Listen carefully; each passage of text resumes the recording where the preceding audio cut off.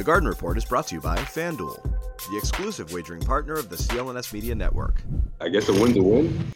All right. Yeah. Hey, look, what did you want, right? Garden It wasn't Report pretty. time. Let's do it. Jimmy Toscano's going to be jumping in a little bit.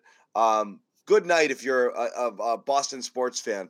The Patriots' dream scenario, trade down out of 14, get arguably top 10 value in a position of need, drafting Christian Gonzalez. I didn't know that. Boom. So that happened. And then the Celtics in a dogfight, and hats off to Atlanta. They wouldn't friggin' go away, man.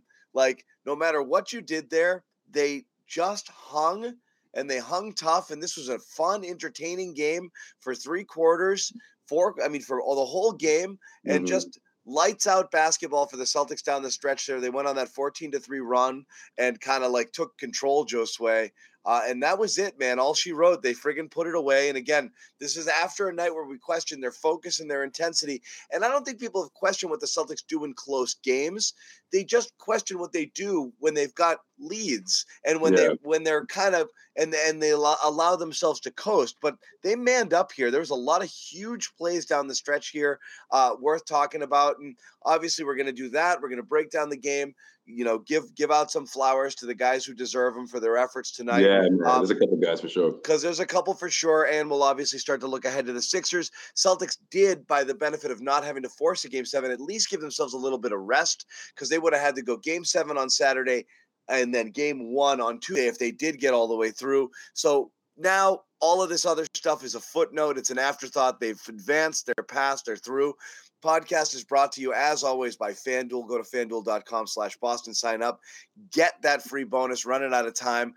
$200 in bonus bets when you make your first $5 real money wager. And let's get started with stuff, Josue. Just your kind of general takeaways of the game here. We can start at the end where they really did make some friggin' big boy plays, but just a lot of interesting stuff to talk about tonight. Yeah, I mean, look, the Atlanta Hawks, they had the momentum and then they had the bodies. I think that's what made this scary, right? I think that's why it looked like the makings of an L, but the only difference was Tatum and Brown were sort of to each their own. They each had their momentum going, but you were waiting for them to just collect stops because no matter how much they were scoring, I mean, they both scored double digits in that third quarter. Obviously, over 30 points, they're in their bag, but the lead was non-existent. It was 1 point, 2 point. Like the Hawks hung around throughout until the 8-minute mark in the fourth quarter when the Celtics went on that run. And I think that was the scariest part of this, especially because they were getting comfortable. I mean, guys like Hunter was huge in this one.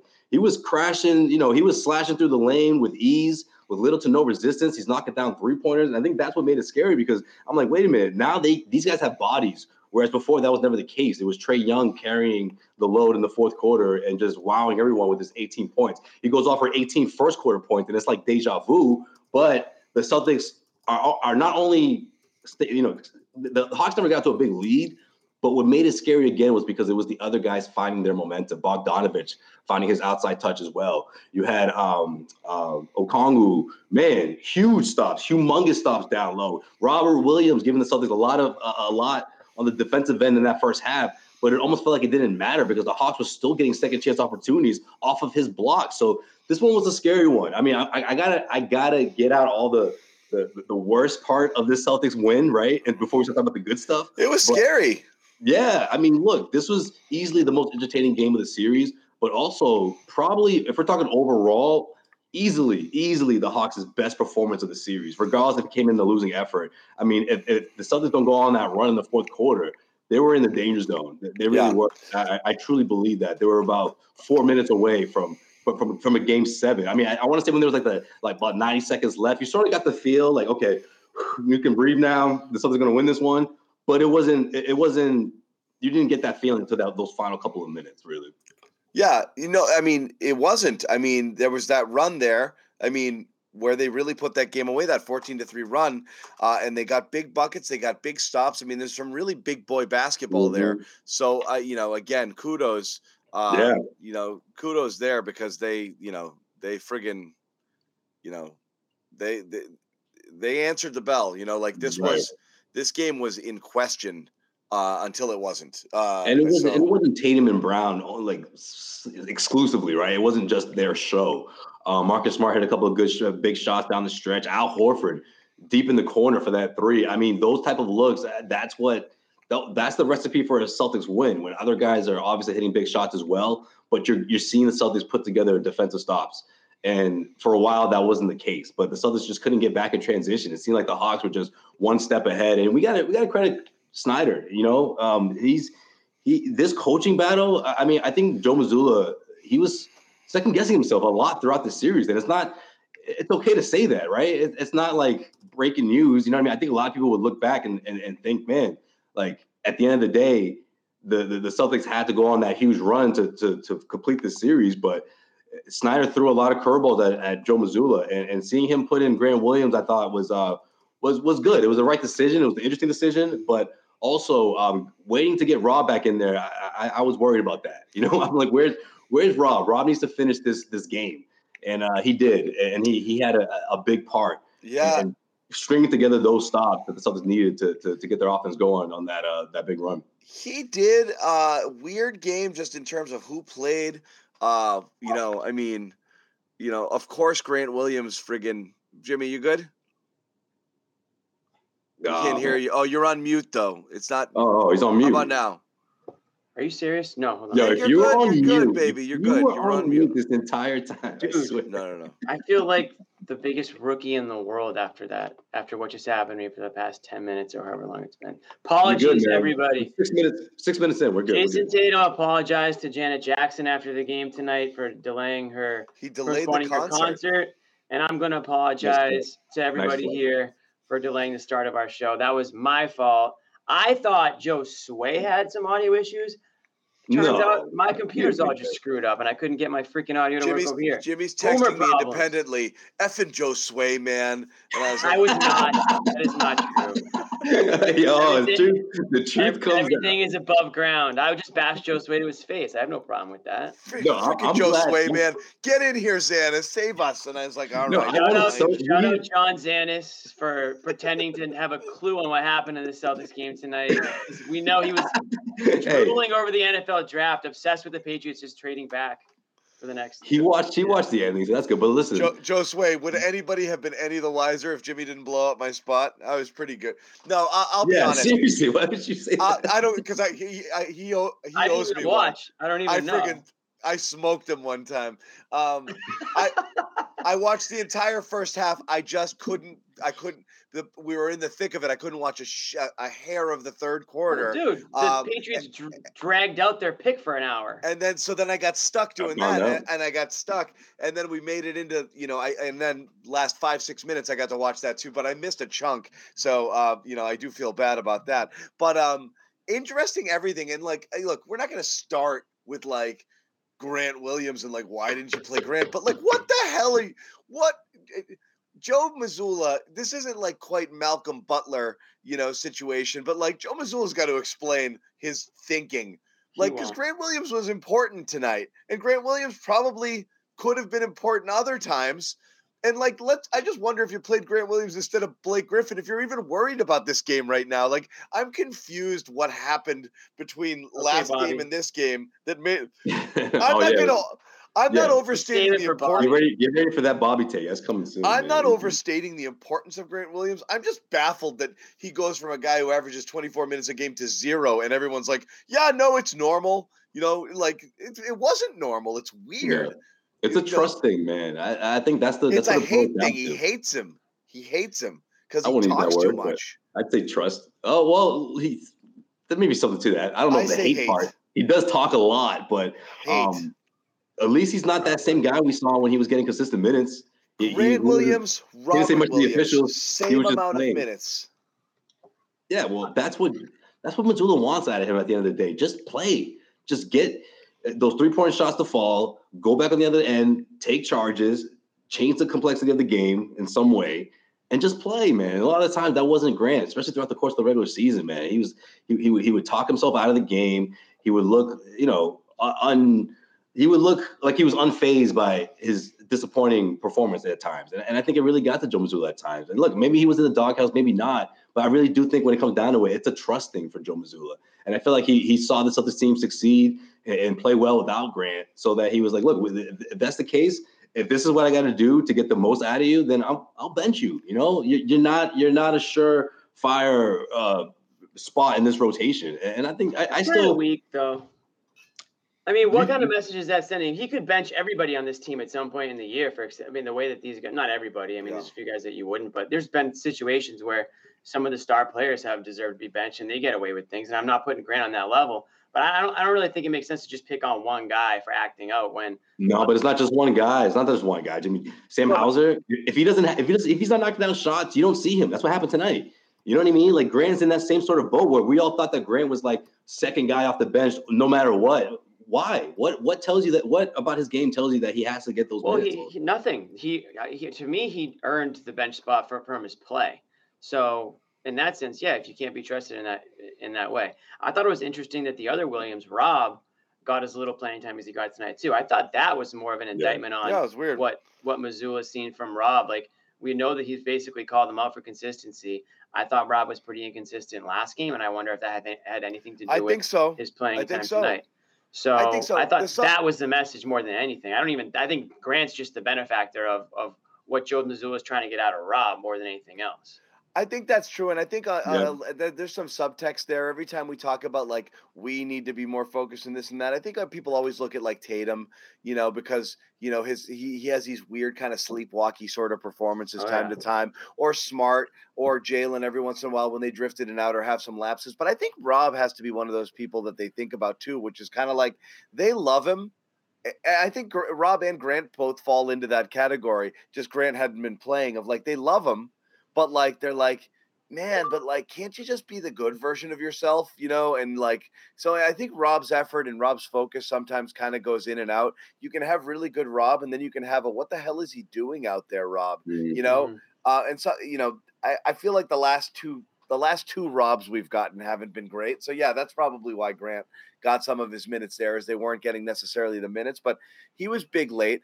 I'll ask you guys this: are they absolved of their Game 5 meltdown? No. Philadelphia is watching that tape as we speak. I'm telling you. I mean, John, leading up to like maybe the 4-minute mark in the fourth quarter, this was anybody's game. I mean, it felt like really it kind of felt like the Hawks were going to pull it off. I mean, it just felt like they had answers, they had energy. Trae Young went cold in the second half, and that's really what it comes down to. I think if he hits a few of his shots that he was making, and then some of them were open, this might be a different game.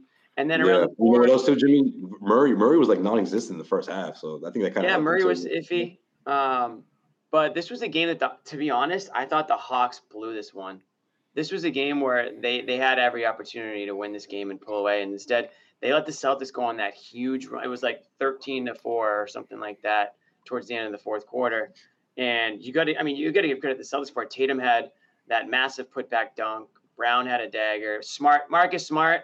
I hate to tell you, John, I don't know if you caught much of the end, but you're going to see Marcus Smart at the end of these games moving forward, because he did. I watched the whole thing. I watched long enough to be so mad Marcus Smart was playing, and then also be like, well, there go the 5 awesome Marcus Smart plays that completely wipe out all of it. And overall, he had a good game, but during a stretch there, you're just like the turnovers, pass to Tatum, jack the three, and it's like, dude, not what you need right now, Yeah. But then what happens? Mazzulla sticks with him. He drills a 3, and then he drives to the lane, fakes the pass for 3, and lays it up. And then obviously plays the good defense on the inbounds of Trae in the corner, where he took a couple basketballs to the gut, if you will. Yeah, and Trae Young, Trae Young melted down in the second half. Yeah, one for 13 field goals, went ice cold. Yep. And I think, honestly, that if he hits a couple of those, we might be talking a different game. But it doesn't absolve the Celtics, because they fell into a lot of the same traps that they fell in tonight. Yeah, I'm sure there's plenty of those. I didn't think the energy was there early on in the game. I thought they were giving up tons of O-boards, second chance points. The defense was very lackadaisical. I thought they were sleepwalking. I mean, they gave up on their own made free throw. They gave up like an and one, like right off the inbounds. And that I thought summed up their, sort of effort and energy level to that point. Now, it's credit to them because in the fourth quarter, like I said, about 2/3 of the way through, they snapped out of it. I don't know what was said or what needed to be done, but you could see something kind of flip, and all of a sudden they punched the Hawks in the mouth. They go from being down to up like 10, just like that, right? It just kind of happened in like 2 minutes flat. Hawks called a timeout, and that was kind of the end of it. I think Tatum's dunk was kind of the dagger on that. So we can officially look towards the Sixers. I don't think we need to break down this game like crazy. I mean, there was a lot of, there's certainly things we can take out of it moving forward. I think there's still some concerns, and I already think we touched upon one of them is the Williams situation. I thought Brown was great tonight in a lot of spurts. I thought, I think he continues to be their best player. He was huge in a couple of big spots tonight. And then, it's him and Tatum at the end of the day. And I thought Tatum was obviously better than he was in Game 5. I'll throw a stat line up here: 30 points, 11 of 20. 4 of 10 from 3, better than 1 through 11, better than last game, obviously. And just showed a little bit more heart, I think, late in that second half. What's up, Sherrod? Speaking of heart. What's going on, fellas? Can you hear me okay? Yes, we can. What a Gucci? game. Listen, other than the fact that you got some pissed off folks who were planning to see Janet Jackson instead of the Atlanta Hawks in the building tonight, and as someone who has actually gone to concerts that Janet Jackson has held and has had when she came to Boston. But her concert in Boston, that got totally screwed up, and like a lot of Hawks fans, had to see her later down the road. Wasn't happy about that. Fans here weren't happy about that. But the Celtics, they're a happy chap right now. This was a really good game. The weird part about this game was that even though the Celtics, I thought, played great for basically the first 5 minutes and the last 5, and they were just solid in between. But the championship caliber team that you expect to see, we saw in the first 5 minutes and the last 5, and that's when they get off to that 12-2 start. Marcus Smart is scoring, getting guys involved, and down the stretch, Smart, Tatum, Brown, they make all the plays that have to be made. And they get the win. And the Hawks just looked to me like a team that just ran out of steam in the end there. Trey could only do so much. He had a hell of I thought the last 3 or 4 games, he was really good. And if you're the Celtics, you're glad to be done with these guys because they made you work a hell of a lot harder than you probably thought you would. Bobby's going to get on here a little bit later. Him and I, we talked a bit about maybe the Hawks team was a little bit better than I think people thought. But I don't think that was it. I just think the Celtics saw them as a team that barely got their ass into the playoffs through the play-in game, and we can play around with them. And, bad things happen when you play with your food. When you got it in your plate, you eat well. You eat it up and you keep it moving. You don't play with it. I like how you changed that, Sherrod. Good job. Good work. I'm just saying. I just know that, listen, the Celtics, they're going to be they're going to play better against the Sixers. There's no doubt about it. You're not going to see, I think, that what I thought were mental lulls in this series, more so than we've seen typically from these guys. You heard Giannis say it on his post game yesterday. There are no losers in sports, John. No, not that quote. The you better. want to have a debate on that quote? Let's do that. No, thank you. Because I love Giannis, but that was a silly quote. I thought of you when he said that, John. But keep moving. The better quote was, "We were playing to win the finals, and they were playing to beat us." That's the best quote he gave because that was honest and dead on about how they viewed the Heat. Is maybe that could have been in regards to him taking a game off and thinking they could get away with it, just their general approach, but just thinking like they're thinking ahead. How do we get ourselves ready and prepped for when the serious games begin? And they weren't worried about the here and the now, and they got beat by basically one guy. I mean, and a team that was really banged up themselves. And it wasn't even it was the games were close, but 4-1. So again, that's kind of what the Celtics were doing here. Is I think their eyes are on way down the road, and not necessarily on this. And last game was definitely a wake-up call, but, they were in a fight, man, all game long. This was no joke, and it wasn't like we're sleepwalking through this game again sort of fight. It was like, crap, the Hawks are bringing it. Right? Yeah. We breathed life into these guys. Like, we've done something bad. And you were very, very close to potentially a Game 7 because you kind of had that same mentality of like, I'm looking ahead towards the final. I'm looking to win a championship. I'm not really paying attention to these guys right now. And they were pretty close to having to come back to Boston, play a Game 7. And thankfully, again, they kind of ripped it down the stretch there. So hats off for the late game performance. But they let Atlanta hang around, not just in games, but the series for way too long. They gave them life that Atlanta just didn't deserve. Yeah, when you get into the playoffs as a play-in team, you should be dispatched quickly because you just know that the odds of you doing well are not great. And the Celtics, I thought they got away from so many of the things that worked in those first couple of games. Like when Trae Young is looking to score, it would be nice to get a hand up in his face. Yeah, it would be nice. I mean, I'm not talking about blocking his shot. I'm not talking about being all up in his airspace. I mean, actually, like physically raise your hand up like you're trying to defend. At least give the look of defense. And that just didn't happen until you saw like the latter stages of the game. They started playing some defense. So, again, this was – have you – please tell me you guys haven't talked about JB yet. Damn. We haven't talked about individual – we're talking on a global scale. We're not talking about individual – we haven't done much individually here.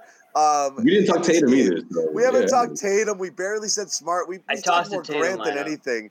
Yeah, we're talking globally here. But the big picture is this. Jalen was good. Tatum was good. Like, we got it. Like, they were good. Well, I mentioned how they were both cooking, especially after halftime. But Jimmy said something about Jalen. There was no lead there. You know what I mean? So it was like, wait a minute. Like, the Hawks got bodies now. But Sherrod, before you hopped on, I mean, Bogdanovich started getting to the rim. You had Hunter shooting and getting to the rim. DeAndre Hunter, he looks like the second best player on this team right now. John Collins heating up, cooking up. I'm like, wait a minute. All of a sudden, these guys have bodies. The Celtics better respond in a big way. And, until that big run into in the fourth quarter. Well, they got in the jam, and so what did they do? In case of emergency, hey, Grant, buddy, let's see what you got for us. And you know what? Brogdon, too. I thought Brogdon did some couple plays, especially when it seemed like the Hawks were trying to get into their momentum. I was like, okay, guys, settle down. That was good. I want more of that. More Brogdon at times, and especially when Rob checked back in, because I was getting worried, Sherrod. I was like, when are you going to put Rob back in there? Well, the first half of the game was the Hawks bench just absolutely outplayed the Celtics in every – I mean, it was so bad that every single player in the Hawks had a positive plus-minus that came off the bench, and every single Celtic had a negative plus-minus. And to me, the fact that the game was still – I mean, the Celtics were up by 1 at the half was surprising considering how lacking impact that bench was for them. And the starters were good, but they weren't great. And that's the thing that I kind of come away with this series, that, it's a good series win, but you didn't play great basketball. And as you get deeper into the playoffs, and we know this, you have to elevate your play. I mean, Jason Tatum was a 30-plus point per game scorer in the regular season, and he's had 2 games in this series out of 6 where he cracked the 30-point barrier. And no surprise, they won both of those games. So they've got to figure out a way for him to balance that need to get buckets but be efficient.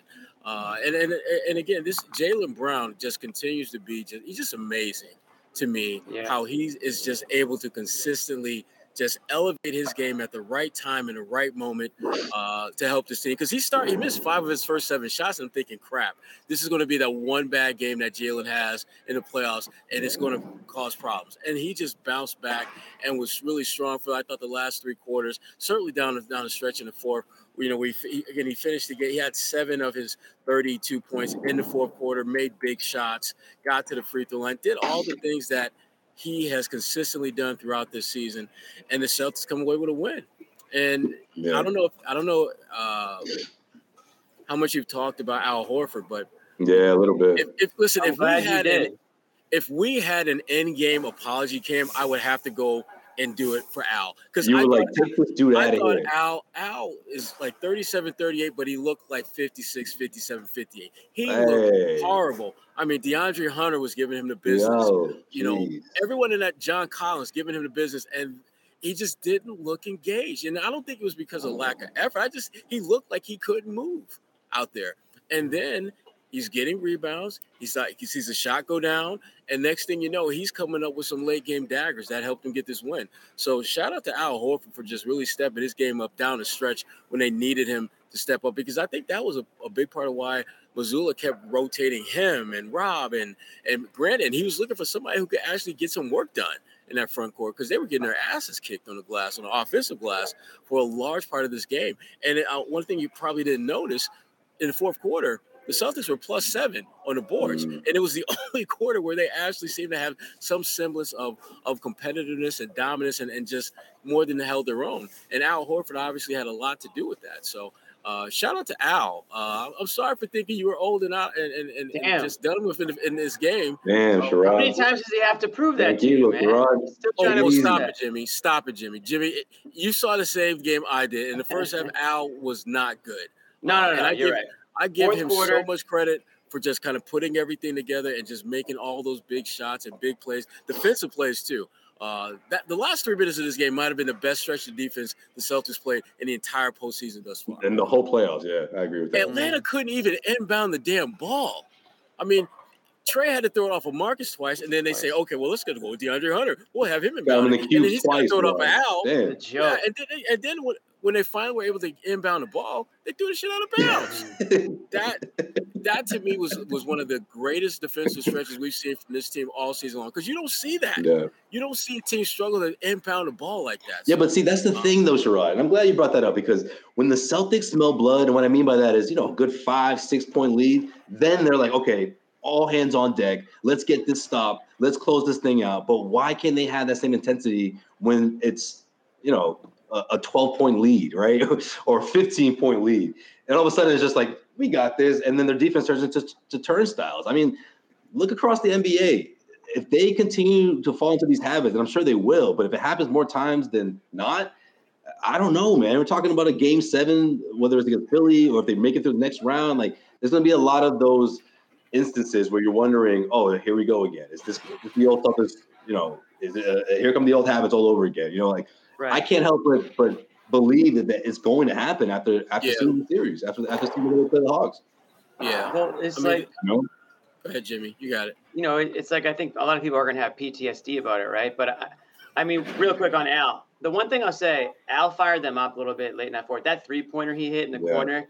And he pointed at the Hawks bench after they were probably chirping at him. Well, they were talking trash. They were talking smack to him. Yeah, they just said on Twitter, Bobby. Yeah. He was fired up. You had the Tatum put back dunk. He was fired up. Then you had Marcus Smart's 3. He was fired up. Those guys, right those final minutes, and not a coincidence, as the energy started to sort of change in their direction, the shots start to fall. They're feeling that swagger. The only thing you can hope for if you're a Celtics fan is that this is what they needed to happen for them to learn, but not learn the ultimate hard way, like say the Bucks are learning today, right?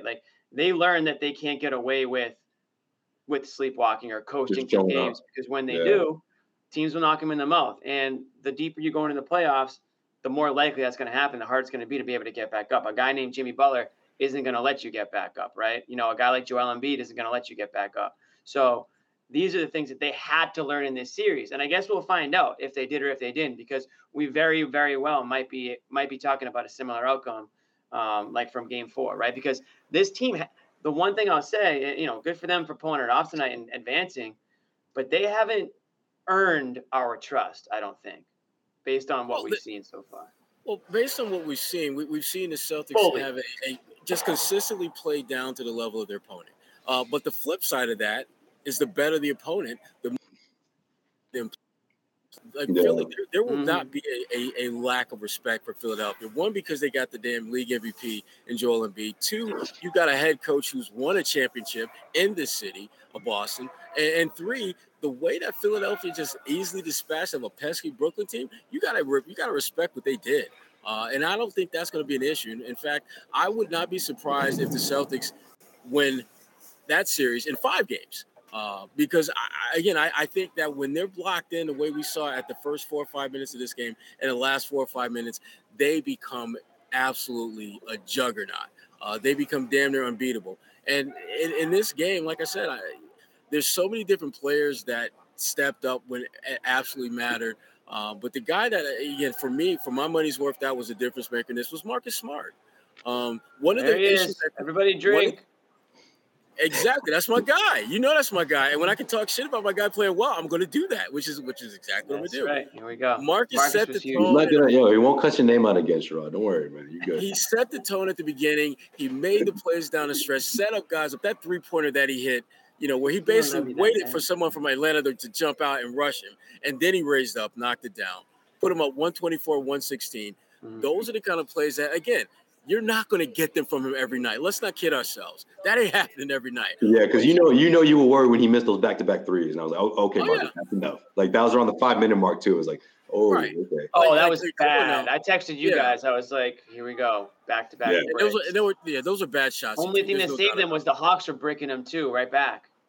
Yeah, and that's what they bank on though, right, Jimmy? I mean, when they got out those layups, and especially in the first half, it was like they were taking 1-2 passes, and they were pretty much looking like what the Celtics looked like in game one, right? With all those easy layups and transition, where the Celtics' defense was just not where it was supposed to be. It was like one step behind, and then the three started falling, and then Trey went off. It was a lot going on in the first half, man. And yeah, obviously, the Celtics may not face someone like Trey in the next round, but Joel Embiid, he causes other kinds of problems. So he does. He does. Yeah, he causes, tremendous amount of problems with his ability to play really inside out, with that kind of power, that kind of strength. So he's going to be a load. But it was good to see them dust off Grant a little bit, get him ready for the next round. Yeah, they need him. He's good to see. This series, they need him for sure. Yeah. Were you going to finish your thought on Marcus though? You want to? I'm gonna let it go. I'm not gonna be like Bobby and just talk all about my guy and lemon loaves and.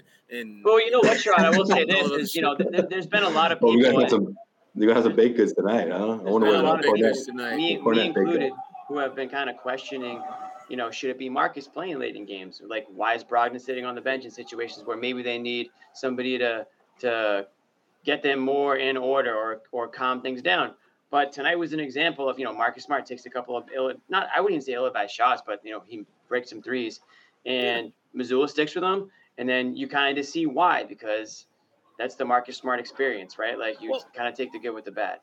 Yeah, but I think Joe Mazzulla is getting a better feel for how he has to use his players. I think he did a little bit of that offense defense there for a stretch. With I thought I thought he did a really good job of in late in the game just having Grant on the floor with certain matchups instead of Al, because I think Grant does a little bit better job switching out on some of those wings than I think Al does. Like Al, I think Al is like. He can deal with the bigs, he can deal with the little guards, but it's those ones in between that I think that kind of give him problems.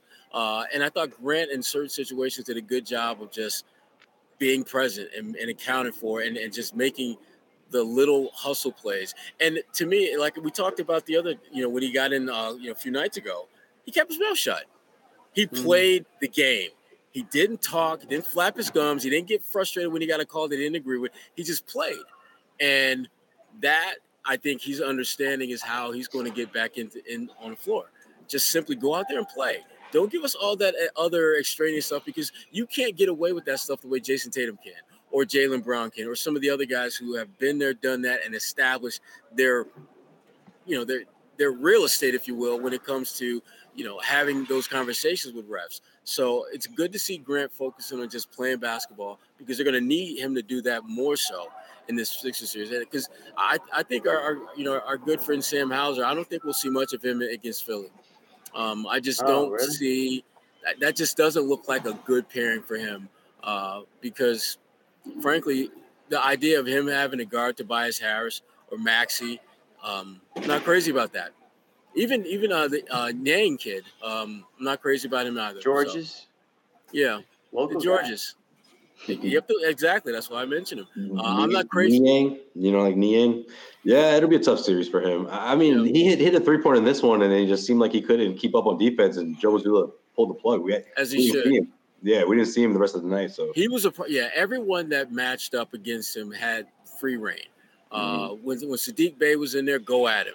when he's got switched out on Trey going at him. And the way the Celtics were defending Trey, which kind of bothered me, whenever Trey would get dribble penetration, the big wouldn't really come up in contestants like maybe the last couple minutes there where Al did that. It drives me nuts when he beats a guy off the dribble, gets into the paint, and just floats, and the defender's just standing there. I mean, at least get a hand up, and that's the frustrating part. The drop coverage, man, it was way too much space. Yeah, way too much space Philadelphia now is a different animal. You can kind of get away with that a little bit more against Philly, because I just think Philadelphia has some offensive question marks to them outside of Joel Embiid. James Harden is not the same dude that he was 2, 3, 4 years ago. What about Maxey, Sherrod? I feel like he could have a big series. I don't know. He could, but the thing about Maxey, you got to expose him defensively. I don't think he's a very good defender. I don't think he's a bad defender. I just don't think he's very good. And to me, that's where you got to expose him. You got to get him in situations where he's guys like White and Brogdon should dust him. Yeah, that's true. You got to go beast mode on him. I mean, you got to get Al out there playing away from the basket, and then just have Brogdon or Smart just rolling as if they're just kind of rolling through the baseline and just stop on a block and find him matched with Maxey if you got Embiid out and just go to work. Yeah, facts, my dog. I mean, that's what worries me the most about this team moving forward. It's the defense. I just thought the Atlanta Hawks just looked way too comfortable in the last couple of games, especially tonight. And I think if you're the Philadelphia 76ers, man, you're taking notes here. If you're Doc Rivers and his coaching staff, I mean, the Celtics clearly had this team's number throughout the course of the regular season. I mean, minus one game, it was almost a sweep, and they caused a lot of problems for Philly. So Philly knows that. Doc Rivers knows that. But guys like Joel Embiid and Harden and Tobias Harris, I think those are the guys that I feel like the Celtics they have to find a way to put those consistent stops, especially late in the fourth quarter or even the second half as a whole. I mean, that's something that just worries me about the Celtics team, where like you just saw the Hawks just get off into so many offensive runs throughout the series. Even though some of these games didn't translate into wins, you wonder what happens when you have someone like Joel Embiid on the other end. When you're on the wrong end of like a crazy run that the Celtics found themselves, at countless times throughout the series. Yeah, and the thing that Philadelphia is going to have, I think, the biggest issues with is just matching up with Tatum and Brown, because one of those guys is going to have, when they're on the floor together, one of them will have a significant mismatch almost every possession. And if you're Philadelphia, how do you match that? And obviously, Joel Embiid is going to have a mismatch damn near every possession. But here's the thing. Joel Embiid is at his best when he's around the basket getting you layups. But you've got multiple guys who've shown the ability over time to defend him and defend him well. He's going to get his points for sure, but he's going to have to work for him. I'm not sure Tatum and Brown are going to have to work nearly as hard to get their points. And then it just becomes a matter of being solid defensively against everyone not named Joel Embiid. And if you do that, if you're the Celtics, you're done in 5 games. You'll win both at home. You'll split there in Philly, and then you'll come back for Game 5 and call it a night. Wow! And wait for the winner of the Miami-New York series. So that's your prediction. Celtics in 5. You're going at it already, huh? Okay. Yeah, already. I mean, listen. Hey, where's Embiid at health-wise? See, that's a major question mark. Listen. If anyone thinks that Joel Embiid is not going to play, I'm just going to let you sleep this one off, because clearly you're dreaming. You're clearly dreaming. So you keep sleeping on and having that wonderful dream of yours. I'm going to let you rest. He's going to play. There's no way in hell I can see Joel Embiid not playing. No way in hell. I think he's playing too. It's just a matter of how effective he will be. Yeah, and he may be on a minutes restriction of some sort, perhaps, but his ass is going to be out there, and he's going to be a load to deal with. Joel Embiid doesn't have the kind of cast around him to where he can be a decoy. The Celtics will absolutely challenge him to be effective, and if he's just out there just swinging the ball over the guys, the Celtics, they're not going to react to that. They're going to try to play him straight up man to see what they can do in that scenario and see if he's looking to score, if he's looking to just pass to Maxey and Tobias. And I like the Celtics' chances when you've got you're getting a heaping of Maxey and Tobias and 2023 James Harden, because that's the guy that if you're the Celtics, you're cool with that dude. You ain't too worried about that James Harden. He's still an impactful player, but this isn't a guy that's going to go out and get you 50. Is James Harden washed? I'll ask the question. Is he washed? I don't think he's washed. I just think he's not the guy that we've grown up watching. James Harden, to me, he's just on the downside of James Harden life. He's still it just happened sooner than people expected. Yeah, I mean, he still can go out there and get him 20. Yeah, he can still get a double of 20 and 10. But then when you look back on his career, or at least when he was killing it, when he was in his prime like that, and all those deep playoff runs, you can sort of see. Well, obviously, when you coincide with the pandemic and the congested season after the year in the bubble, it's like, well, that kind of makes sense, right? I mean, Harden, he was in a weird situation with the Nets, and we know what he looked like when he came out of that season. He was a bit out of shape, and I just felt like it all is just spelled out for the kind of player that we're seeing today when you consider how old he is and how many mileage he has on those legs. Yeah. Guys, go ahead, Jimmy. Before we get too deep into the Celtics Sixers series, I want to remind everybody that this show is brought to you by our good friends at FanDuel. Either way, they're feeling good right now. Tatum's feeling good. Who's your MVP of the series? I think it's an easy answer. This series? Yeah, the first series. Jaylen Brown. Yeah. Jaylen Brown. Let's talk about Jaylen Brown for a minute so nobody says that we never talk about Jaylen Brown. Jaylen Brown's the MVP. Jaylen Brown, I don't even think it's close. It's not. When you look at it's not so, and it isn't just the points that he scored, it's the impact that those points made. It's the timing of those points. His scoring came typically when Atlanta was either making a run or the Celtics needed some little oomph to get over the hump.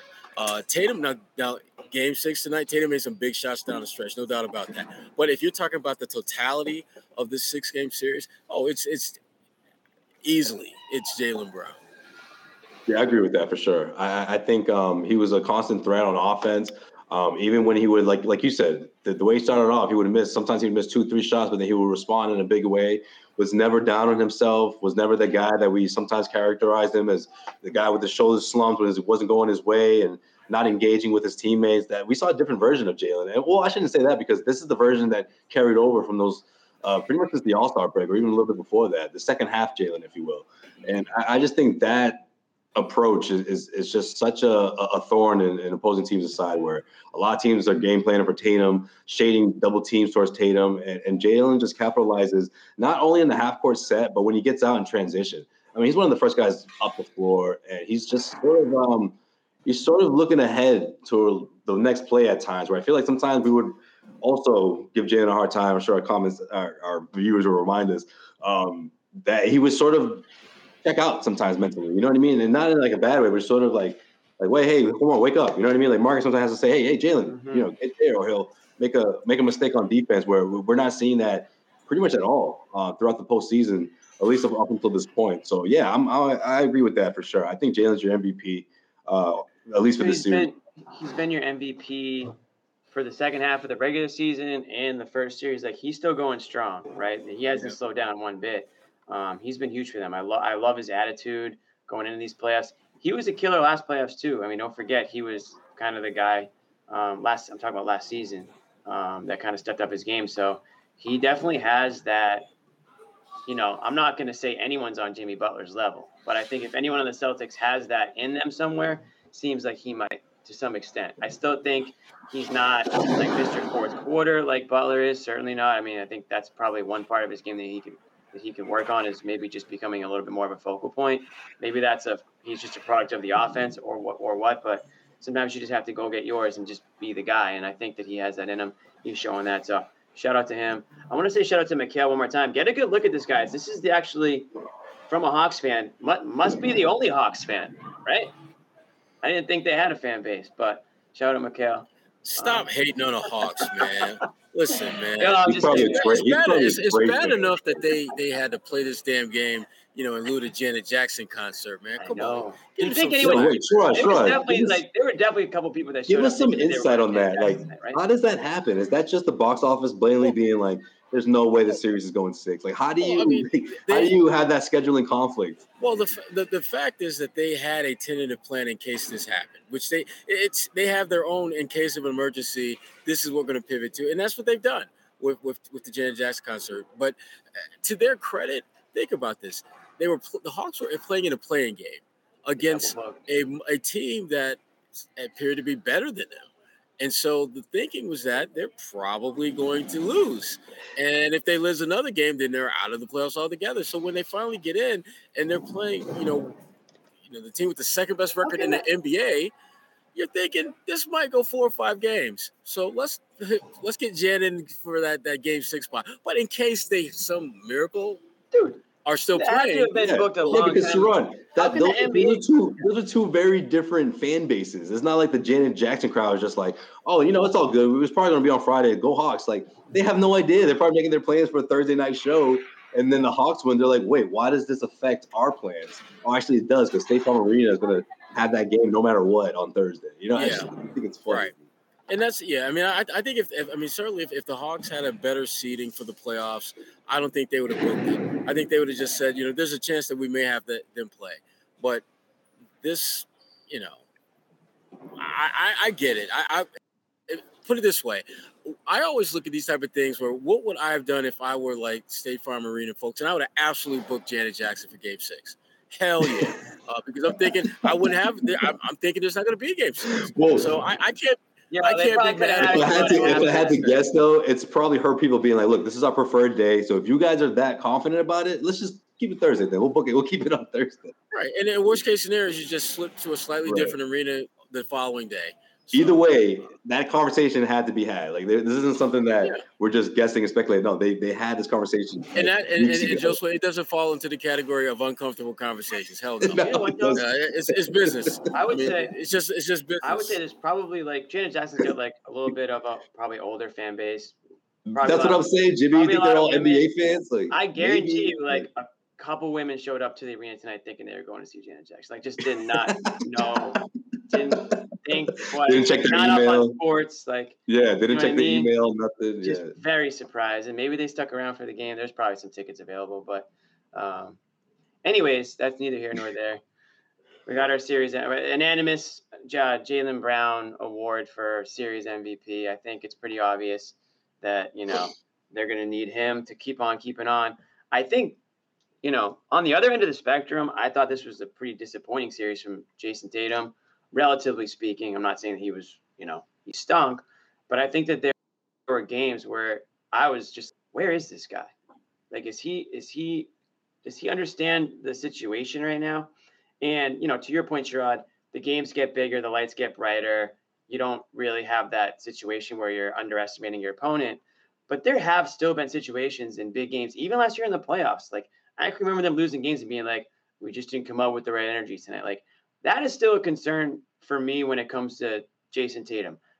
And, I'm not trying to blow it into something it isn't, but I think it's something that needs to at least be recognized that, there's no room for that at this point. Like, you got to have that. There's no off button, right? Like, you just got to be on at all times now. This is it. Well, with Tatum specifically because of who he is and what he means to this team and how he has performed during the regular season. I mean, the dude averaged better than 30 points a game, something that no Celtic ever did before. That means that when you drop 30, that's a pretty run-of-the-mill average night for your ass. And Tatum only had 2 average nights in this series. Everything else was slightly below average. And I get the fact that he is doing, I think, a better job of facilitating, and his rebounding, I think, has been really strong. Especially tonight. Series. Yeah. But that being said, you still need to be that dude that puts his team on his back offensively and carries the load. He just has to be, I think he has to be a little bit better in that regard. And his defense, the weird thing about Tatum, as he goes, so goes his team. He had stretches in this game where his defense was strong, contesting shots, blocking shots, or at least contesting and altering them. And then he had stretches where it's just like, where you at, bro? Where you at? That can't be going forward. You can't let Tobias Harris get wide open looks. You can't just let Tobias Harris pull up at the mid-range and just stand there without getting a hand up.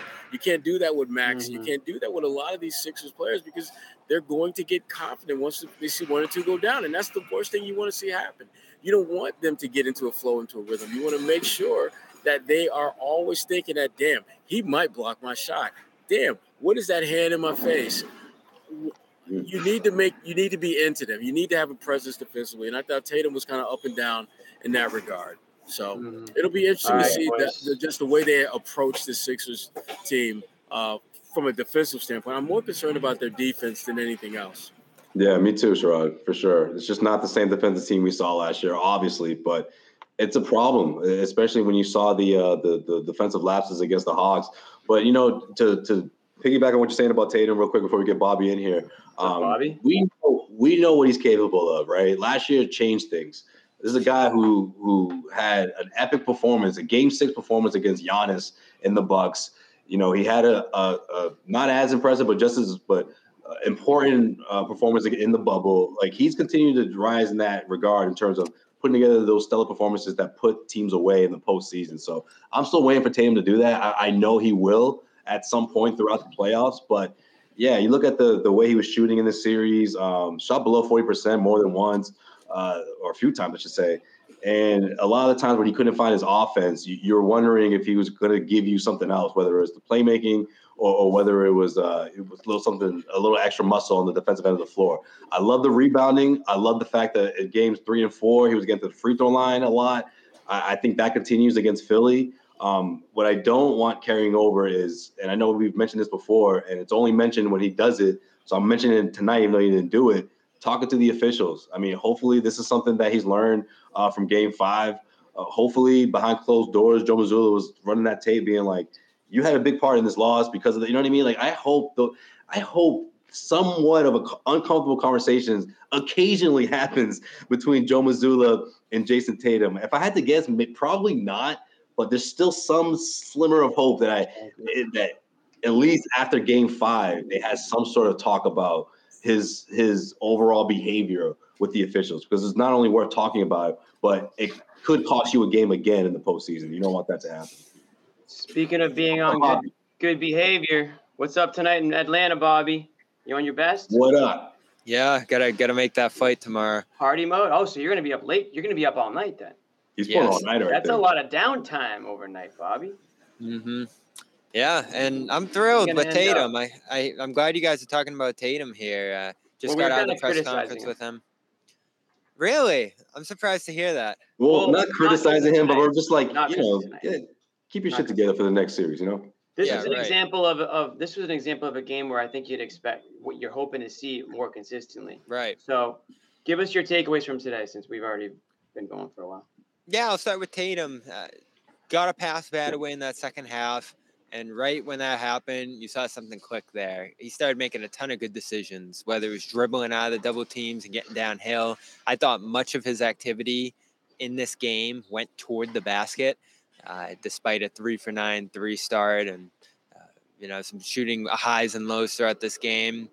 He had a great game inside. If I'm looking at it, it's 7 for 10 from 2. Of course, 4 free throws, you'd like a little bit more, but he wasn't getting a ton of calls throughout this series. 7 assists, no turnovers, some defensive plays, and then, of course, all the rebounding that Josue mentioned helped them win that battle unbelievably. They fought so hard on the boards in this series. He's a big part of that. All the gang rebounding. Guys made plays up and down the lineup. Loved Al's late energy. Just great intensity and competitiveness from this group tonight. You saw them really rise to a tough moment with the crowd going crazy, with a Game 7 looming. They trailed by 7 a couple times in the second half, and they had no answer for Trae Young right up until the end. So I know we're all looking at this series now and rolling our eyes and saying, oh man, like this went way longer than it should have. Not enough rest for Philly. Blew Game 5. But at the end of the day, and this is something they stressed tonight, and I agree with it, the Hawks are better than we thought. They just challenged the Celtics constantly throughout this series in so many different ways. I think it's going to end up being a pretty good test for them, handling rebounding, finding lineups, finding coverages to solve stars who are scoring at will against them, and then, of course, bouncing back from a brutal loss the way they did here tonight. I'm still so impressed, and they've done it last couple of years here. They've had some devastating losses that they've shrugged off, gone back on a plane, landed, taken the court, and taken care of. I mean, Game 5 against Milwaukee last year, Game 6 against the Heat.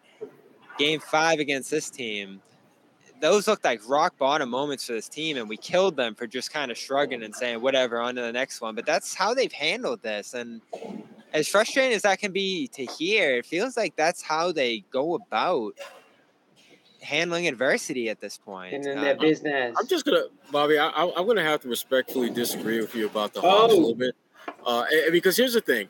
While I agree that they may not have been as bad as we thought they were, this thing should have been over in 5 games. There's 7 turnovers in the fourth quarter. And Joe Mazzulla, I asked him about that pregame, and Joe Mazzulla was pretty damn honest and straight about it. That it was on us. Those turnovers were our fault. You hit the wrong button, Jim. I was trying to get Sherrod. You're good. And so that, to me, means that this thing should have been over in 5 games, particularly when you look at the fact that the Hawks won that game on a last-second buzzer beater in a quarter in which you turned the ball over 7 times, in which the Hawks, your opponent, had very little to do with that. So, no, Hawks may have been a little bit better than you thought, but this should not have gone 6 games. At most, this was 5. And that's on the Celtics why it went 5, not the Hawks being better. The Celtics didn't do the job they're supposed to. Yeah. I'm kind of I think I'm leaning towards Sherrod on that. I think talent-wise, we know this team is much more talented than the Hawks were. Yes, Bobby, like John Collins kind of came out of nowhere he didn't come out of nowhere. He just came back from the dead, I guess. Over the last couple games. Which I was wondering when that was going to happen, but I guess that was started in Boston. I think if they got him more consistent, zombie style on us. Yeah, exactly. If they got him Sherrod was talking about him being a potential. Never mind. Actually, Joe Sway, you gonna make. I heard Max's voice in my ear. I'm about to go Cedric Maxwell on you in a minute. I don't know what that No, it was a good take. I'm not gonna. I won't expose your take. All good. Regardless, I think the one thing I'll say about the Hawks, and maybe this is kind of like a cop-out answer, is that they played hard. Like they played probably above their talent level. They fought back against the Celtics. Aside from game 1, that was kind of a weird. I thought that was an exception game, and I thought that maybe let the Celtics get a little bit too cocky in this one, in this series, and that's kind of you can't do that against another NBA team because no NBA team is going to be that bad to lose, a series in that fashion. So I give the Hawks credit for fighting back the way they did. They kept the games interesting. Celtics pulled away in the end because at the end of the day, they were the more talented team. And when they just played defense, that was the difference a lot of times, in the outcomes. And tonight we saw them turn on the Jets defensively. Bobby, you were in there with Sherrod tonight. I mean, what did you see differently in that fourth quarter, maybe the second half of that fourth quarter? They started preventing on Young. I thought that was probably the best look they gave him all game. I like Grant out there being able to switch and stick with him speed-wise. I'm going to harp on that coming out of this series because they narrowly avoided losing Grant, I think, here. And I've said this all year. Through all these benchings and DNPs and limited minute games, you end up needing him tonight with Horford foul trouble, with Rob out of this game pretty much all night. They need a 4 who could switch, who could play the perimeter and guard inside. And did he have some shaky rebounding moments? Yes. Did he miss some shots in the fourth quarter that didn't look great? Yeah. Mm-hmm. But he ends up being a part of that versatile defensive attack late that closed this game out. I think the offense probably did more to close this out, but still, he's a floor spacer. And that's what I talk about with Grant. I don't know how we got to this point where he's just this guy who plays a little sometimes of this foul trouble. This guy's so versatile. He hits threes.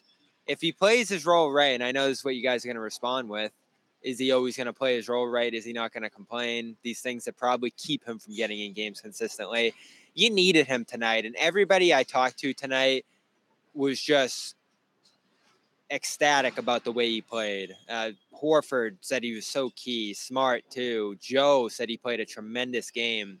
So, incidentally, right before a series where you're going to need him, I thought Grant was a huge part of that second half tonight. I would agree. Yeah. I thought Grant, he did what you're supposed to do when you're a player like him, and that is make the most of the role that you have. I thought he did a great job of that. Other than, he had the one foul where the foul that he committed under the basket that was an and one. That's just because Grant is not vertically elite. He's not jumping out of the gym. And he got caught underneath a guy who just put back and he fouled him. But that being said, Grant's overall game I thought was good. I thought he made really good decisions. I thought he made really good non-decisions when he didn't like something out there. He didn't do what we saw earlier this year where he'd bitch and moan about to the refs. He didn't do any of that. And as long as Grant plays the game and leaves all that other extraneous stuff to others, he's going to get on the floor. He's going to help this team. So hopefully we'll see him, a little bit more active and engaged and on the floor in the Sixers series. I can't imagine why he wouldn't play more than we've seen now. They'll need him. Yeah, I mean, they're going to need him, especially closing down the wings and closing down the baseline. And it comes down to defense with Grant. And I'm not calling him a bad defender, but I just feel like, again, it's a trust thing. And little by little, he's re-earning Joe Mazzulla's trust. And going into this series, they're going to need him. They will. He's going to be important. So it'll be interesting. But I think one of the strongest takeaways from this series is clearly what happened in Game 5. And that's the one thing that's going to stick out the most, even a little bit more so than what we saw tonight. But especially because you saw a guy like Trae Young essentially put a team on his back and beat you. And that stuff happens from time to time in a best-of-7 series, right? But how many times is that going to happen again? You know what I mean? And I don't mean that in a bad way. It's a legit question, right? Like, how many times is that going to happen to the Celtics defense, and how are they going to respond? Because they didn't respond great in those first 2 quarters of this game, right? I mean, Trae went right back into what he was doing in that fourth quarter. He dropped another 18 points in the first.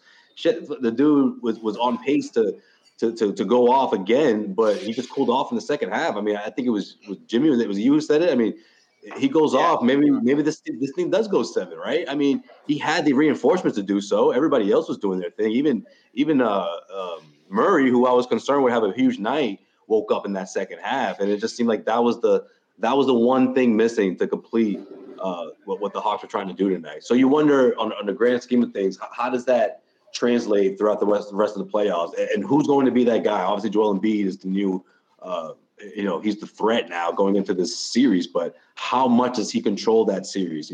How much does he put his team on his back, and how many times does he do it to win a game or two throughout the course of the best-of-7? And will that be enough for the Sixers to force a Game 7? You have to look at it like that, not in the sense of how many games will the Celtics close this thing out. I mean, let's wait and see. But I have the Celtics winning this series, but I don't know. I think it's gonna be a much longer series now because of so many of the flaws that we saw against the Hawks just pop up left and right.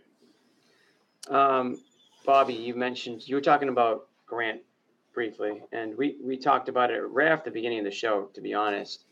Charlotte, I don't think you were on yet. It was me, John, and Joe Sway. And yeah, Grant got minutes tonight, and I think he proved to be somewhat useful and somebody that I think can be counted on in certain situations. What I'm wondering, and what I wondered and said earlier, is was this more of Grant deserves some playing time, or Rob played himself out of some playing time tonight based on his performance in Game 5? It was foul trouble. Yeah, foul trouble. Rob playing poorly. And necessity. Things went so poorly on the defensive end in that first half, I think, that they wanted to try something different. And the first time we saw him was at center right before halftime, which I was like, what? They didn't go back to that, but it showed they needed a different look out there. So I think it's a little bit of both. Rob, I don't know what was going on with Rob out there tonight. It felt like he didn't do much of anything other than contest some shots. So that's my negative. My main big negative of the night is Rob. And I'm wondering, because they do have a series here now with Philadelphia. And this is a tough series for Rob. Last I checked, Philadelphia had a pretty good center on their end. So that's a strength for Philly. And it seems to be like it's a weakness for Boston right now is, the center position that they're plugging and playing guys because nobody Well, I'm not going to go as far as weakness after the game Al Horford just had. I mean, okay, ginormous performance from him. Sure. But I think you need more than Al Horford, right? And I agree with you. Al Horford was the depth you're talking about. Yeah, and Al Horford's kind of obviously a different style. He's not going to be banging down low with, Embiid, right? He's going to be out, certainly be contesting the outside shots. But I think point being, like, where's Robert Williams in your mind right now? Because it seems like on any given night he could be looking like the guy jumping out of the gym or looking like the guy just sitting on the bench because for whatever reason Mazzulla isn't happy with him or he's not effective. And it feels like we should be past. I feel like we should be past this right now. I feel like he didn't 25, 30 minutes from Rob easily and effectively. Yeah, he didn't play an amazing series. Now, him being out there makes all the difference in the world. You look at the amount of shots he contested tonight, and then you look at 3 blocks and 2 steals. I mean, that's a bonus in 17 minutes for a guy coming off your bench. But that's what he is right now. Horford's going to be that point man on Embiid, I hope, right? I remember last game, Grant covered Embiid so much more than Horford did, which frustrated me, and I thought it was a big reason they gave up 52 to him. Yeah, so I hope they flip that a little bit here, but they're going to need either Al or Grant on the floor at all times with Rob, I think, because I don't see him covering pick and rolls effectively against Embiid and Harden. I don't see him being the guy who fronts Embiid in the post. So they're going to have to put him on a PJ Tucker or one of those Philly wings that they hope isn't going to hurt him and have him playing in that middle area, which they try to do for a lot of this series. It just got weird in this series, I think, Jimmy, because Horford was already dropping. And then Rob was playing off Hunter and some of these other guys. And honestly, they kept hitting threes over him and beating him on the backside. So he couldn't find a place to play defensively out there. They were killing him in the pick and roll. He was fouling in some of these games. And then you always go back to the conditioning, too. What was that huge game he had? I'm trying to forget. I'm forgetting. One of the games, his best game of the series. He looked exhausted after it. So the consistency with him is what you question. The matchup, I think, is a tough one for him. So this is why I say Grant's got to be ready to go. And I hope tonight was enough of a warm-up for Grant to be able to play 20, 30 minutes in the Philly series. Whoa. Did you say 30? You think Grant's going to play 30? I was looking at the first, that 20 I could see. I don't see Grant giving you 30 in this against Joe. I don't see that. Unless you're going double big. And So we saw some where of the are those problems minutes coming from from? going double big. I think they're coming from Rob. I think they're coming from one of the guards. I think they're going to play bigger in this series. Yeah, I think you need Grant. Whew. Bobby. I keep saying it, guys. Need Grant. I just think 30 is a little much. No, I mean 30's the high end if he's playing great. I mean 17 tonight is the average. Now, with the qualifier, I can buy that. If he's playing great, and by great meaning Joel is not dominating the action and Grant's making shots and the Celtics are pulling ahead, double digits when he's on the floor, yes, that could get you on the 30 like his game 3, 4 for 4 from 3 and some versatile defense out there. I know they lost that game, but he played well. Tonight he played well in spite of not scoring. I just don't get it. I mean, Jimmy, why isn't he playing? I can't figure. Why isn't Grant playing? Yeah. Because Joe Sway thinks that, John thinks Missoula hates Grant, and Joe Sway thinks that he doesn't trust Grant. That's what I keep hearing, right? He doesn't trust him. I keep hearing his situation, what he's going through. It's strange. It's so strange to me because, listen, when Ime was here, Ime had his gripes with him as a player, and they certainly went at it as much as any 2 players. Because he's obnoxious a little bit? Yeah. Yes, but I'm saying Ime didn't have him taking DMPs last year. He didn't give a single DMP to Grant last year. He didn't have this kind of depth, though. Yeah, I was going to say the playlist was a little bit different. Fair enough. Fair enough. Yeah. But who's ahead of him at this point? Like Muscala can't play. Well, what about Hauser? Is Hauser out now? I've said all along, Grant gives you more than Hauser. And Hauser had a nice game 5 in this series before they lost. That was about it. I mean, he came into this game for a couple minutes tonight and got run off the floor. Blake? He played I think 4 minutes. Yeah. Total. Which is crazy. Blake in this series? I could see maybe some foul trouble. I can see Blake because I see Blake as the player that could get under Joel's skin a little bit. I absolutely see Blake being an irritant. That and it's personal with Blake, man. The whole what happened in the Clippers and Doc Rivers. I just think something about him he wants to stick it to Doc, man. Blake is still and Missoula knows that. Missoula respects that. He likes that type of energy, so he's here for that. So he'll unleash Blake for sure in this series. Yeah, and Blake's role may just simply to be out there to get under Joel's skin. Like if Joel catches the ball on the block, Blake's just foul the hell out of him hard. Yep. Hey. Hard.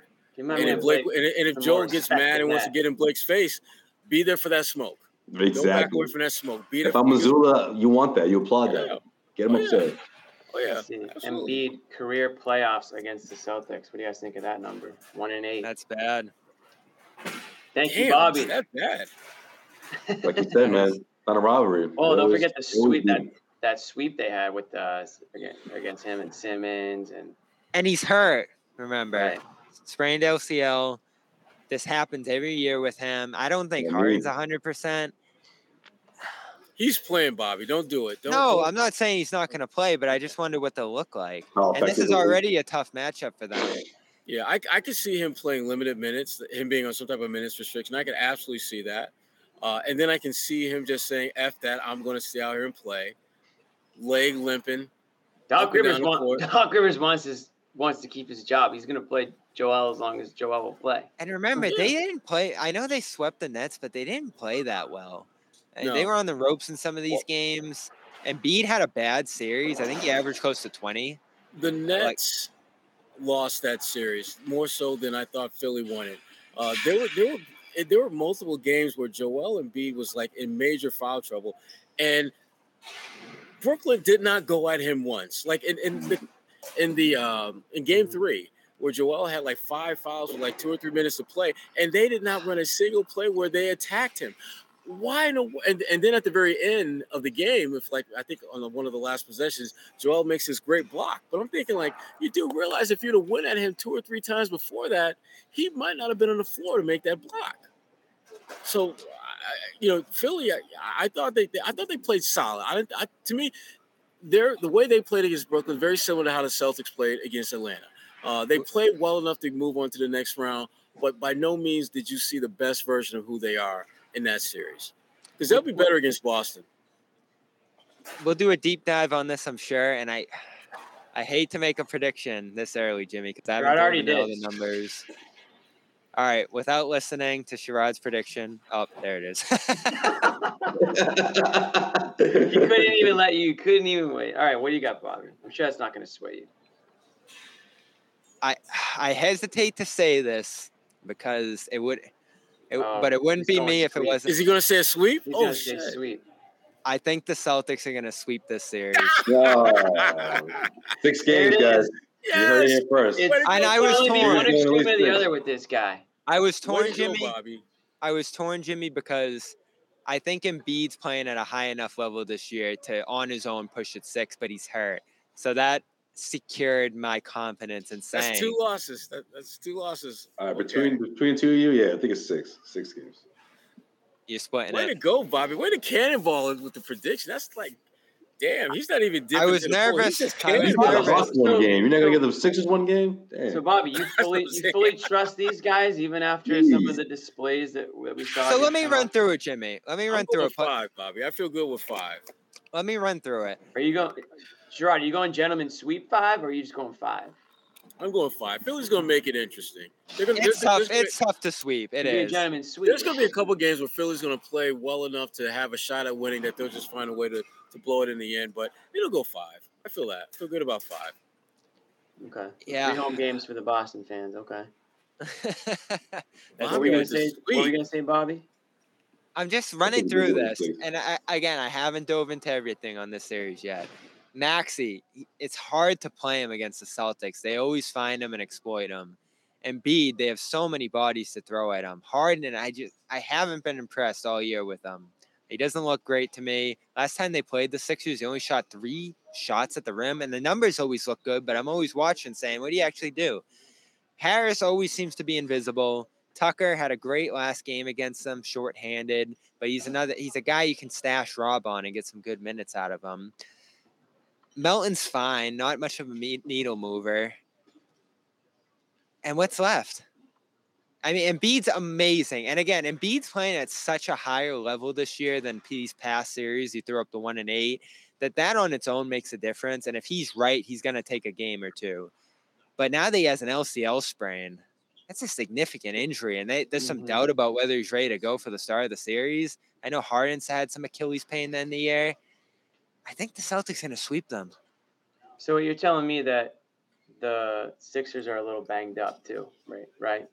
They probably they probably could use some athletic greens, guys. That's a good thing. No, Bobby was just telling us how part of the reason for his Celtics sweep is health. I think really it only comes down to Joel Embiid's health. They're going to go as far as he's going to take them. I think personally, James Harden is not completely washed, but he's heading in that direction. He's just not the same guy anymore. I mean, a couple of years ago, he looks different. I don't know if it was the fat suit that he put on a few too many times or what, but he's a little bit slower out there. It's exactly. Yeah. It's the speed. It's, I think he's going to get you. I think he's got to be more of a facilitator, and maybe he can still hurt you that way. He's not the guy that you're worried about dropping 30 on you as much anymore. I think he could still rear back and get one, but it's certainly not as consistent or as fearful as you would when you really feared the beard back in the day. So, you talked about Maxey. Who else stands out to you on this team that was going to give the Celtics a run? Because I'm certainly on the side where I think the Celtics are going to advance in this series. I don't think it shouldn't be a 7-game series. I think 6 would even be pushing it. I think you guys are right where it should be around 5 or 6. I think 6 is as most as I would anticipate. I'm going to give the Sixers some credit and just say that, yeah, they can give the Celtics a run. And also, I'm still struggling. I have trust issues with this team. I've seen it happen too many times in the regular season. I've seen it happen in the playoffs where they just don't look like the team that I know that they should look like, whether that's because of well, you know what the biggest worry is, Jimmy? Or just their lack of effort in defense. What's that? Game 1 comes around on Monday. The injury report comes out and Embiid's out, and the Celtics just go, right? All right. Exactly. Can you imagine? Exactly. That would be like Doc Rivers' greatest coaching. We got this. Yeah. That's spot on. Yeah, pretty much. A 50% chance to return. So, I mean, the Celtics didn't great any favor losing Game 5. They bought the Sixers an extra day. 9 days off. Sorry, an extra couple days. Right. So, that's something that we'll obviously be on the lookout for. But you're right, Bobby. That would just be perfect, right? Yeah. They announced he goes out, and we have a replay of the Oklahoma City Thunder loss debacle when they announced that. Unless Maxey figures out a way to play and thrive in this series, and this has been a brutal matchup for him. There's some games where he's barely played because of how big of a target he is. This is going to be a tough one for Philly. It is a brutal matchup for them. I do like how they played in that game where Tatum hit the game winner. I thought Embiid cut off the post, and that really bothered the Celtics. They're going to have to play fast again here to prevent him from just clogging the lane and rejecting driving kicks, because even tonight you saw how important those are, the Celtics offense. Brown getting downhill, Tatum driving and kicking. You can't do that when Embiid's playing in there all the time. So they're going to need Horford to be great. They're going to need Grant to hit threes. They're going to need guys spacing the floor, which White did a good job of in this series. Brogdon always does a good job of. And, again, Horford and Grant, especially at those big man positions, need to be out there spacing the Sixers out, which is another reason, Jimmy, I don't think this is a great series for Rob either, unfortunately. Well, you know what? I'm sick of it, because at what point is it not so matchup based for a guy that's supposed to be such a focal point on your team? I mean, really, how many years? So is he just not a guy that you can depend on night in, night out? Is he just a bench guy? Yeah. You tell me. I don't know. I mean this year, bench guy, but it feels that's like what he became. Some games he is. Until he gets surgery. I don't know. Surgery? I don't want to hear another surgery. Knock on wood. Yeah, seriously. Well, it was a minimal one, but who knows? Maybe he'll need something else down the road to unlock him. I think what he needs to unlock is it's all up here. And this is what Joe Mazzulla is been trying to get at, is that Rob's biggest setback might not be physical. It might be mental. It might literally be unlocking his brain and allowing himself to be the Rob that we see in spurts, but we just don't see on a consistent basis. And I honestly think that's the reason why he didn't get as much playing time tonight. I think that was a little bit of a message from coach. Yeah, game 1, 12-8. Game 2, 8-5. 4-5 in game 3. Game 4 was the big one, 13-15, where everyone was praising him. Comes back with 10-7. All right, fine in the loss. But it was a week 10-7. 4-6 tonight. Yeah, I mean, and I know not everything Rob does is based on the box score. You have to watch and you have to see how he affects. Just him being out there makes a difference. Right. But you always dream. Again, game 4, we're sitting there dreaming. We're like, man, how involved he was in the offense, all these rebounds, how aggressive he played. This could be Rob.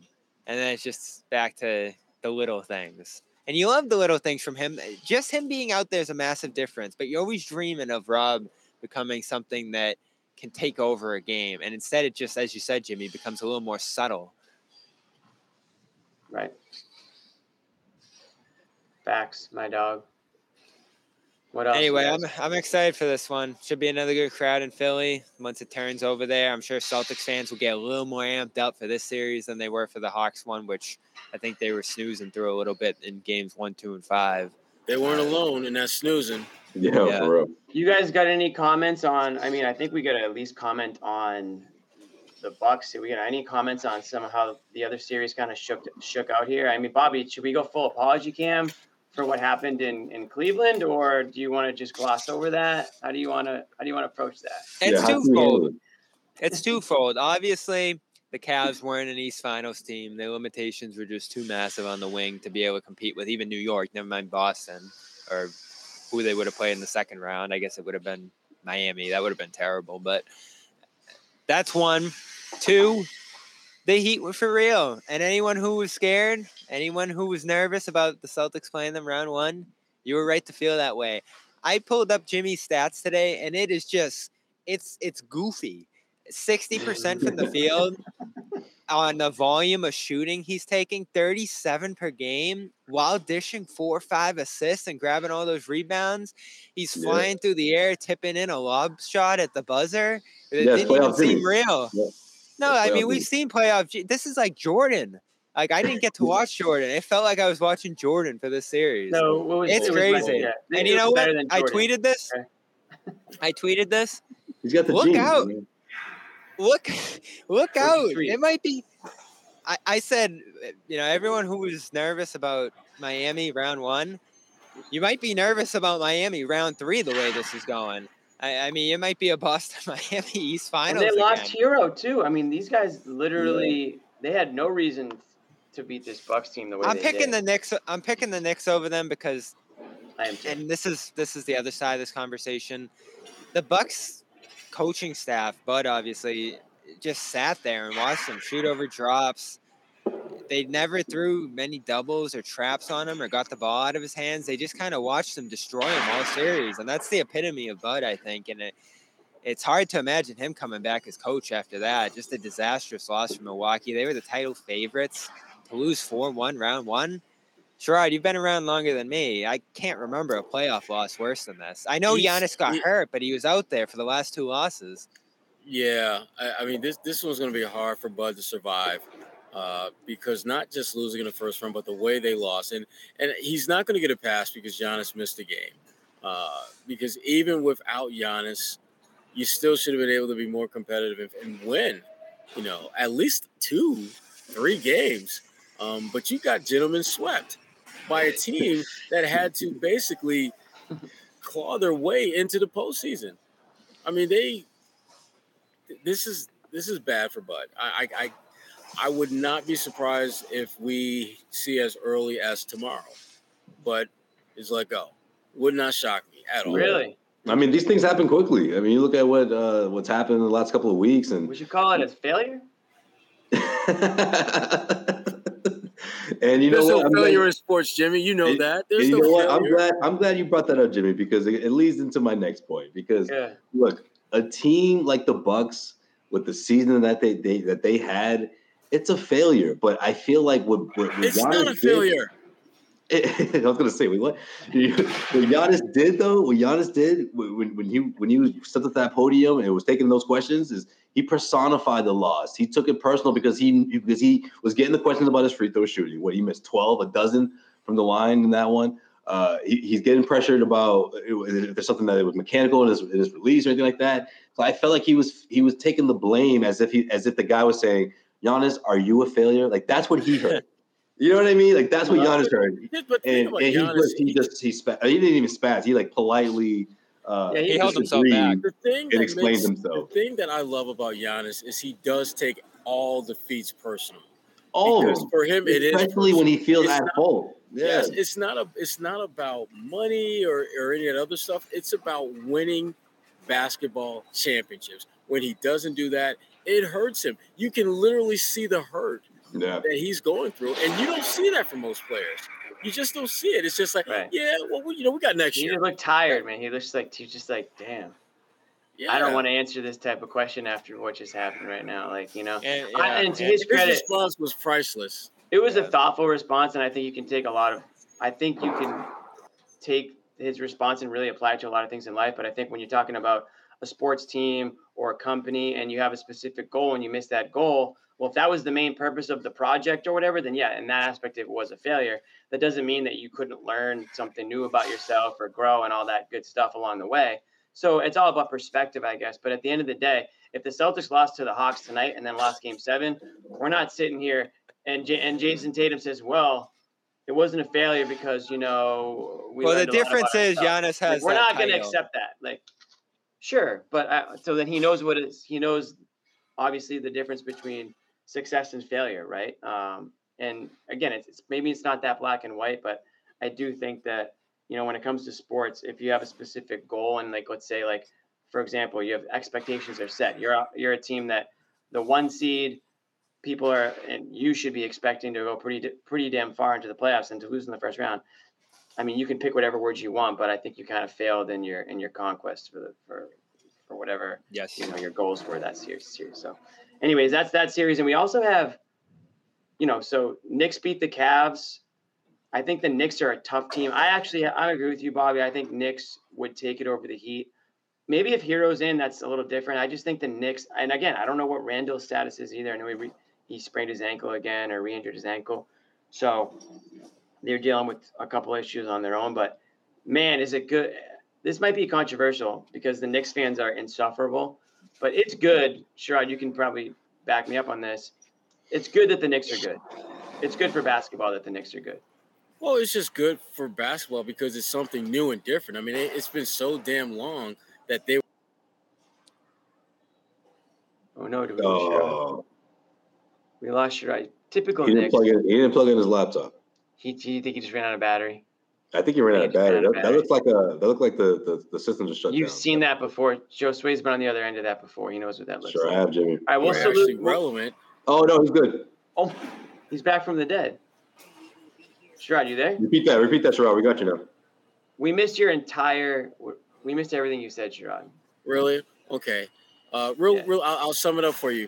Yes, it's good that the Knicks are good, but yeah, the reason they're good, the reason it's good is because they've been irrelevant for so damn long. Yeah. So it's just something new and different, and that to me that's why it's significant because this is not the norm for the New York Knicks.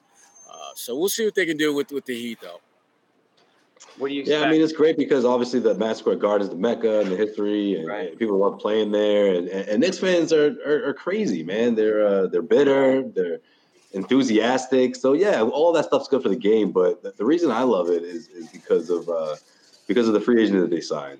Jalen Brunson. Mm-hmm. Coming into that situation, there was some skepticism if he was the guy, and some Knicks fans, some of that fan base, or some of the city was like, man, how do you miss out on trading for Donovan Mitchell?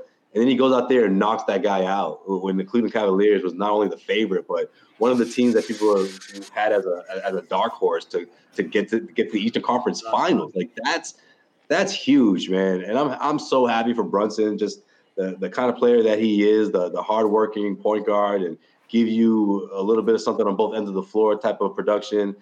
Who he was in Dallas is the way he sort of get a name for himself, work his way up. So yeah, all that is good, and it's good for the league. And it's great to see the Knicks back in it, another team that no one saw making it out of the first round. But I'm going with the Heat, man. I think the Heat get back to the Eastern Conference Finals. I think Jimmy Butler, what he's doing right now is not only obviously made himself the best player right now in the playoffs, but it's also galvanized that team. And I think when stuff like that happens, it it resonates, especially for a team that's been together as long as the Miami Heat have been. That core of guys, and especially when one of your guys is down, and Tyler Hero. I think that helped things as well. But this is big though. I clearly didn't see this coming. I'm not gonna act like I did. So if they're able to pull this thing off, man, you got to give props to not only the Heat culture, if you will, but to Eric Spoelstra for putting these guys in a position to win. For sure. So that's going on out there. Celtics have their own second round series to worry about now. That comes to you guys on Monday, right? What is that? Is that Monday? Do we have that on here? Yeah, Monday. Yeah, Monday. Got the weekend. So we got Celtics, Sixers Monday. You guys will be there, I'm sure. Joe Sway, Sherrod. Bobby had to bounce. They said he said they were unscrewing his table. He sends his love, and we appreciate all you guys who stuck around tonight. It was a late one, so we want to also thank FanDuel for their support. That's FanDuel.com/Boston. $5, $10 deposit, $5 bet. You get $200 bonus.